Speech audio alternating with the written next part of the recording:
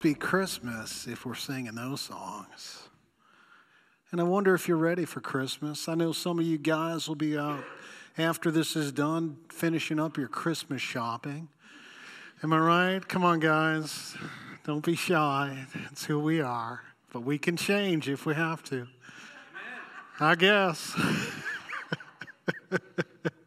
Well, friends, the goal of our time here tonight, and I hope it is your goal as well, is to just tune our hearts for Christmas here.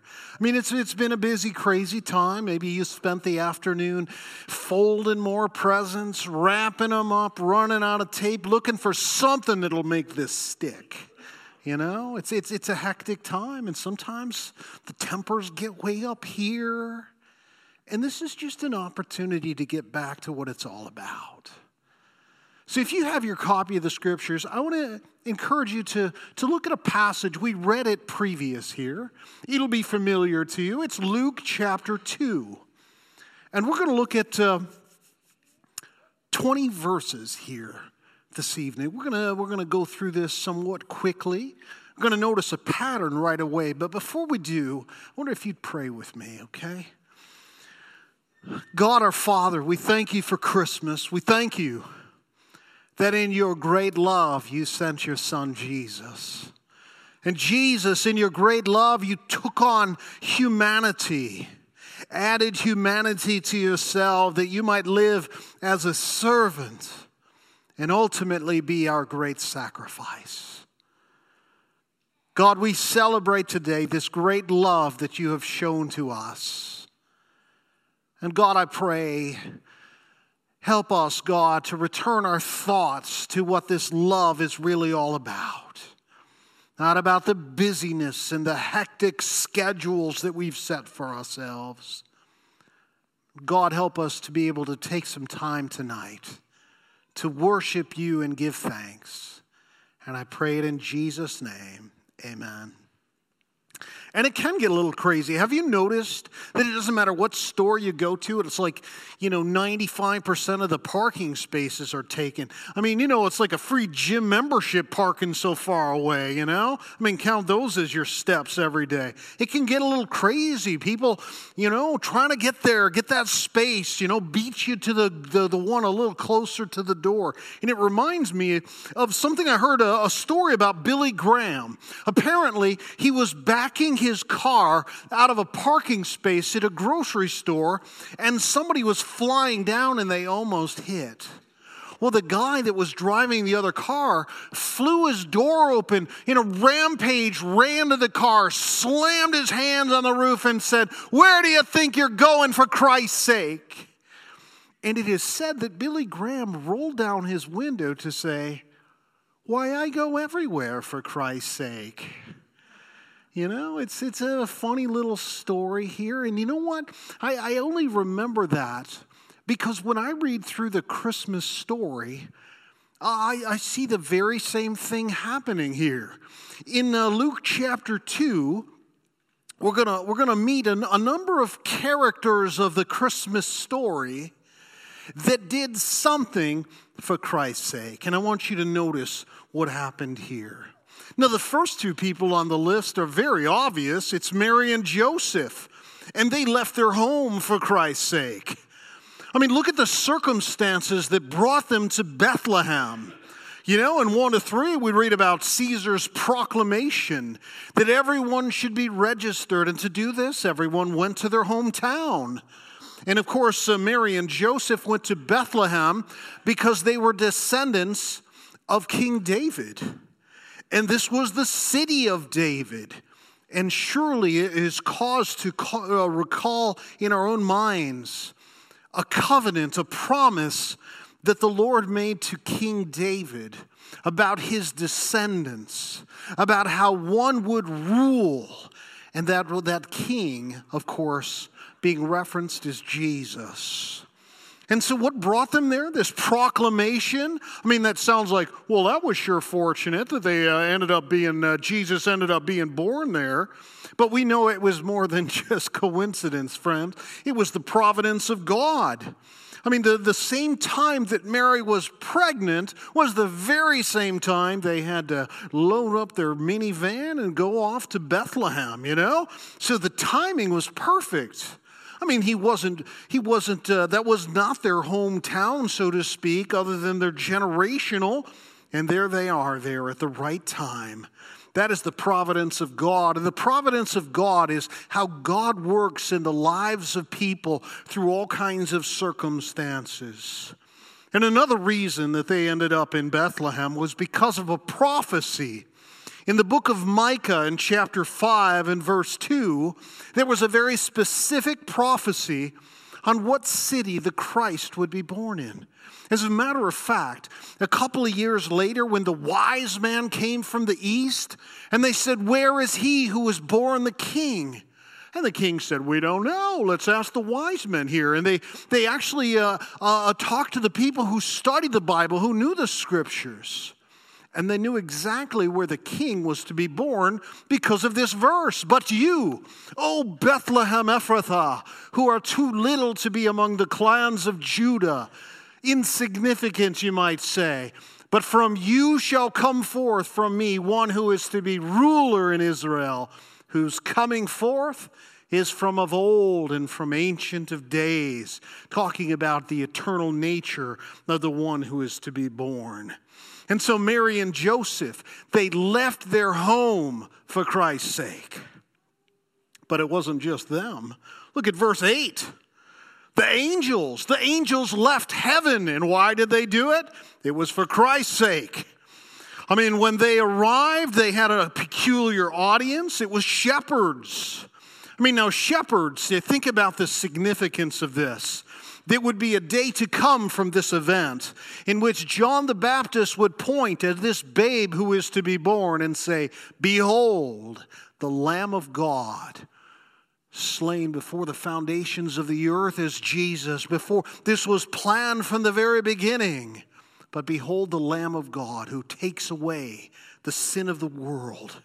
And surely it is significant that the first announcement of this birth went to these shepherds, who, by the way, were in the field raising these lambs who would be slaughtered at Passover, an image of Jesus who died for the sin of others. And so here is this audience, these shepherds. And these shepherds were outcasts. These people were not allowed to testify in court. They were just looked at as a bunch of no goods, no good people, They just couldn't trust those guys. And think of the significance of the message going to this kind of person, because it is exactly this kind of person for which Jesus came, to die in the place of sinners. And here are these shepherds, and they're stunned. They are in need of a Savior. And look at here in verse 8, and in the same region there were shepherds out in the field, and they were keeping watch over their flock by night. And an angel of the Lord appeared to them, and the glory of the Lord shone around them, and they were filled with great fear. In the little corner there, bright lights, the glory of God being sparked from these messengers. The word angel itself means messenger. And they came with a very good message of good news. And look at their announcement here. And the angel said to them, as angels always say to people whenever they appear, the first thing that comes out of their mouth is, "Don't be afraid." Because, my friends, if an angel appeared to us very much today, there would be a whole lot of shaking going on, if you know what I'm saying. They were an awesome sight, to be sure. And their first message was a message of peace. Don't be afraid. Fear not. Behold, I bring you good news of great joy that will be for all the people. For unto you is born this day in the city of David a Savior, who is Christ the Lord. Now I want you to think about that for a moment. Just that little phraseology of introduction of Jesus. In the city of David, who is Christ. Christ means anointed one, the chosen one. The Hebrew version is Messiah, the one who is prophesied that he will one day come and take care of the sins of the world.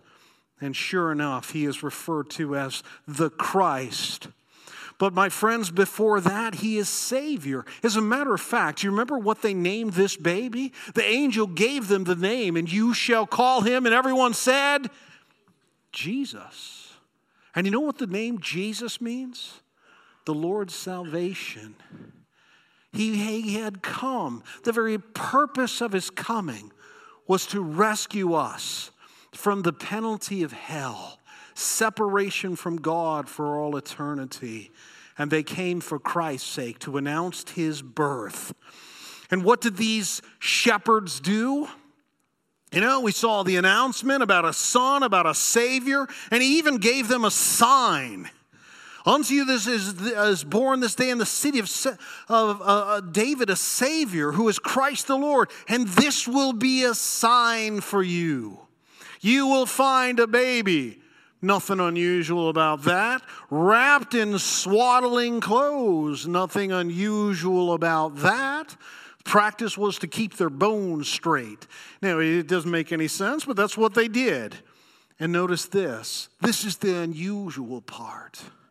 He would be lying in a manger, a hewn out stone that became the dinner plate for cattle. What an unusual place to find a baby. And that was the sign that was given to them. And at the very moment that all of this great news of great joy was delivered, suddenly these heavenly assistants showed up praising God. Notice verse 13. And suddenly there was with the angel a multitude of heavenly hosts praising God and saying, Glory to God in the highest, and on earth peace among those with whom he is pleased. And so the angels came for Christ's sake. Mary and Joseph left their houses for Christ's sake. And I want you to notice this. The shepherds did something for Christ's sake as well. And I want you to notice what it is. In verse 15, we see the angels went away from them into heaven. And the shepherds said to one another, Let us go to Bethlehem and see this thing that has happened, which the Lord has made known to us. So they heard the message. And by heard, I don't mean that those sound waves hit their ears. What they heard, they understood. Could it be, after all of these decades, centuries of waiting for the coming Messiah, could it be that he has come today? They heard it. They got the message. And you know what verse 16 tells us? They confirmed that message. And notice the way that this is described here in verse 16. And they went with haste. And they left their sheep for Christ's sake. I mean, it was all about Jesus that these people acted. Mary and Joseph, they left their home and traveled all the way to Bethlehem for Christ's sake. The angels left the glory of heaven worshiping God in his presence to deliver a great message. And here are these shepherds leaving the most treasured thing in the earth to them. There's their sheep. But it was a message worth dropping everything for. And you know what? They not only confirmed it, and they went with haste, and they found Mary and Joseph and the baby lying in the manger, just as those angels had said. And you know what they did? They had heard the message. They had confirmed this message. And now, my friends, they forwarded the message. Taken the place of these angels. The angels' job was done. Now it was their turn to go and tell someone else. Look at verse 17. And when they saw it, they made known the saying that had been told them concerning the child. Excuse me. And all who heard it wondered at what the shepherds had told them. But Mary treasured all these things, pondering them in her heart. And they honored the one who had sent the message, God himself. Verse 20 tells us this. And the shepherds returned, glorifying and praising God for all that they had seen, as it had been told them, celebrating great joy because of a great message realized, a prophecy in which people had hoped in, had waited for, had now come to pass. And all of these people acting for Christ's sake. But you know what the real wonder of this story is? I know you see the story of Mary and Joseph, and you know the whole situation there, this young gal with all her hopes and dreams. And an angel says, you're going to have a baby. And she says, but I ain't never been married. You know, I had never known a man. But God's going to do something spectacular in your life. It's a wonderful story. It's an incredible story. It's the kind of story that only God could bring about. And then there's that honorable Joseph who says, oh no, I'm not marrying a woman of that kind of, character. But the angel said, oh yeah, you're gonna name him Jesus. And they did. It's a great story. It's a wonderful story. But it's a true story. And the real wonder of it all is that all of this took place for your sake. Think about that.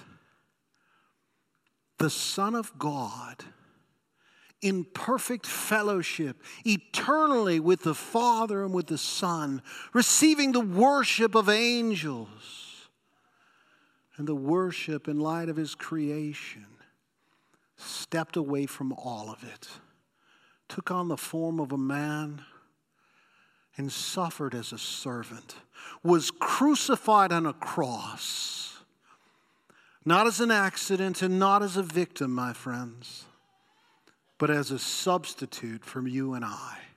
That's what Christmas is all about. It was all done for your sake. So when you're celebrating Christmas, I hope that you will do just that. Come to the point in realizing, and I should hope even overwhelmed by the thought that very God of very God, Jesus, would die in your place. You say, I know that's Easter, but you know what? Christmas is about the incarnation. The reason that Jesus added humanity to himself is that he could be our perfect substitute, to stand in our place, bearing the punishment that you and I deserve. It's all about Christmas, my friends. It's not about the gifts, it's about the gift.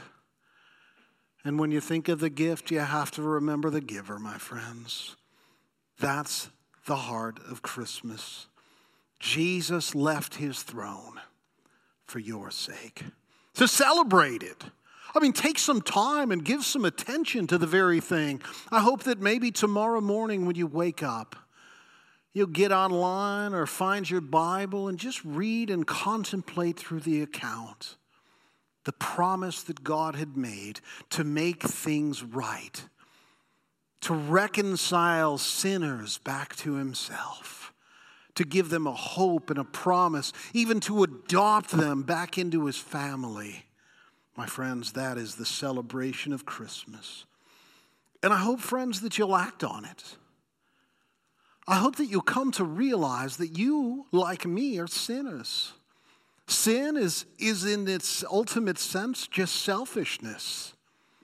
You use every opportunity for your own sake, not the good of someone else. That's love. Love says, I will sacrifice what is mine for the good of someone else.